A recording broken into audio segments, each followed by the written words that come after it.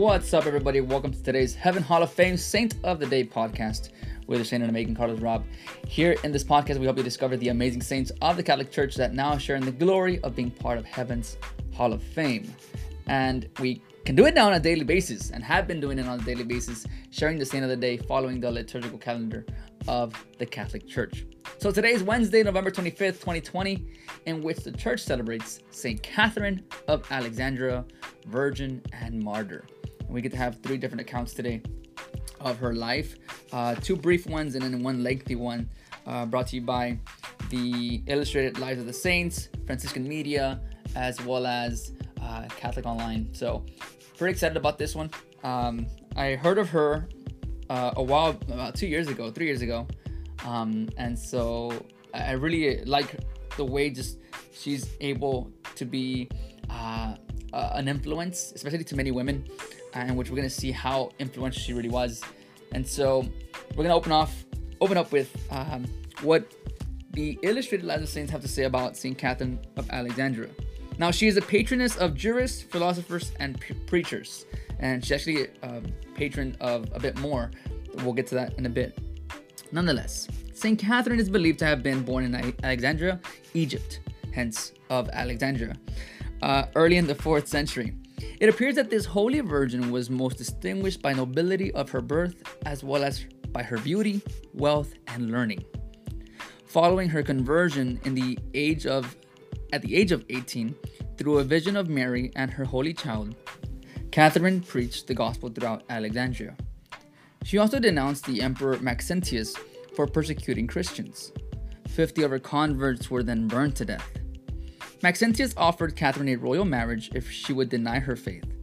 Regarding herself as a bride of Christ, she refused and landed in prison. While in prison and while Maxentius was away, Catherine converted Maxentius' wife and 200 of his soldiers. He had them put to death. Catherine was likewise condemned to death. She was put on a spiked wheel, and when the wheel broke, she was beheaded. During the Middle Ages, she was regarded as one of the 14 holy helpers, and she was one of the voices heard by St. Joan of Arc. So, St. Catherine, really was an evangelizer, someone who was willing to just give of her love and life to Christ and share that love to others. And so another version of her story goes as, according to the legend of St. Catherine, this young woman converted to Christianity after receiving a vision, and we spoke about that. At the age of 18, she debated 50 pagan philosophers. Amazed at her wisdom and debating skills, they became Christians, as did about 200 soldiers and members of the emperor's family, in which all were martyred. Now sentenced to be executed on a spike wheel, like we just mentioned, Catherine touched the wheel and it shattered. She was then later beheaded. Centuries later, angels are said to have carried the body of St. Catherine to a monastery at the foot of Mount Sinai. Devotion to her spread as a result of the Crusades. She was invoked as a patroness of students, teachers, librarians, and lawyers. Catherine is one of the 14 holy helpers, venerated especially in Germany and Hungary. The last account that we have, Catholic Online brings us the fact that she is celebrated today, November 25th, but she's also the patron saint of students, unmarried girls, and apologists. Again, she was born around 287 and she died around 305. Now, her story in this version goes like this. St. Catherine of Alexandria is a canonized saint in the Catholic Church, again, who, per Christian tradition, was martyred around 305 in Alexandria, Egypt. Of course, the Church of the first millennium was undivided. She's also recognized as a great martyr and saint by the Orthodox Church. So that's something that our siblings in the Orthodox Church have in common with us. There are no surviving primary sources attesting to her existence, but the fact that her memory and the stories about her have been kept alive and been handed down in the tradition certainly confirm her existence and her life of heroic virtue and holiness.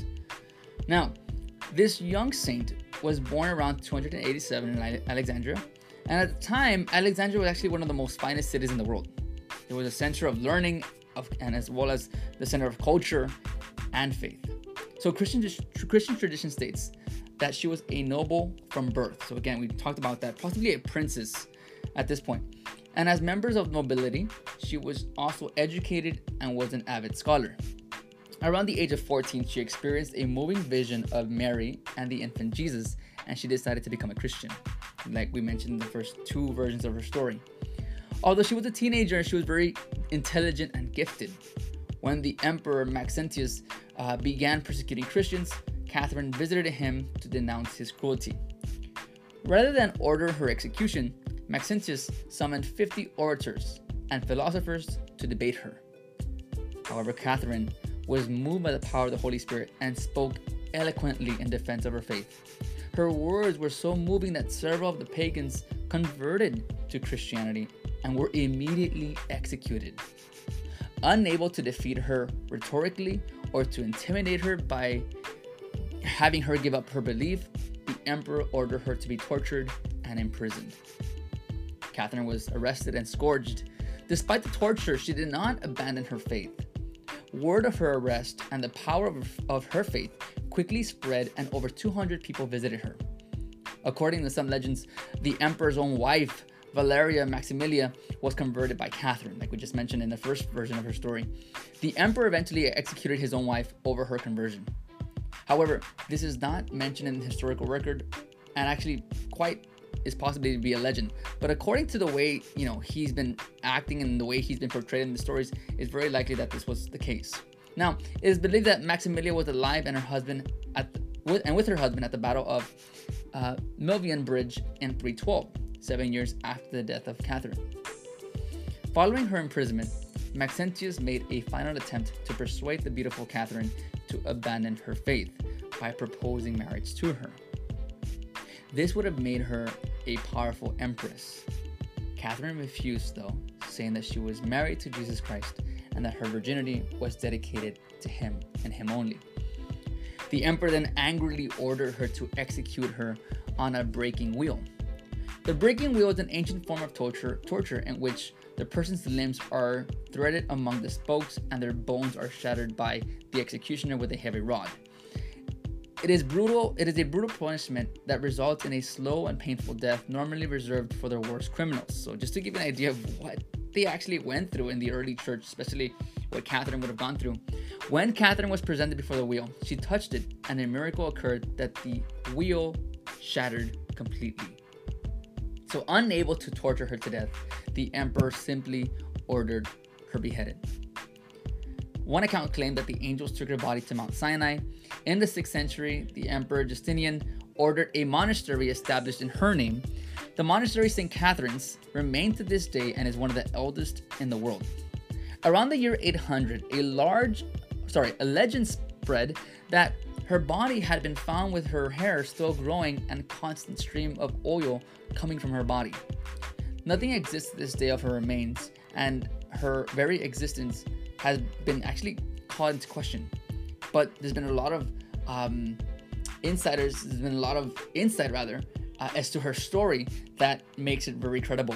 Now, despite the questions, and despite the confusion, and despite all of these things that may take place, she's still actually very venerated in the Catholic Church as well as the Orthodox Church, and is celebrated as a martyr. Now, many Roman Catholics also venerate her to this day as one of the great virgin saints in the early church. During the medieval period, St. Catherine was one of the most famous saints of the church. She was very popular, subject in Renaissance art, and many paintings have been dedicated to her. So St. Catherine is still very popular, and it's actually a very popular name. We have many Catherines in today's world.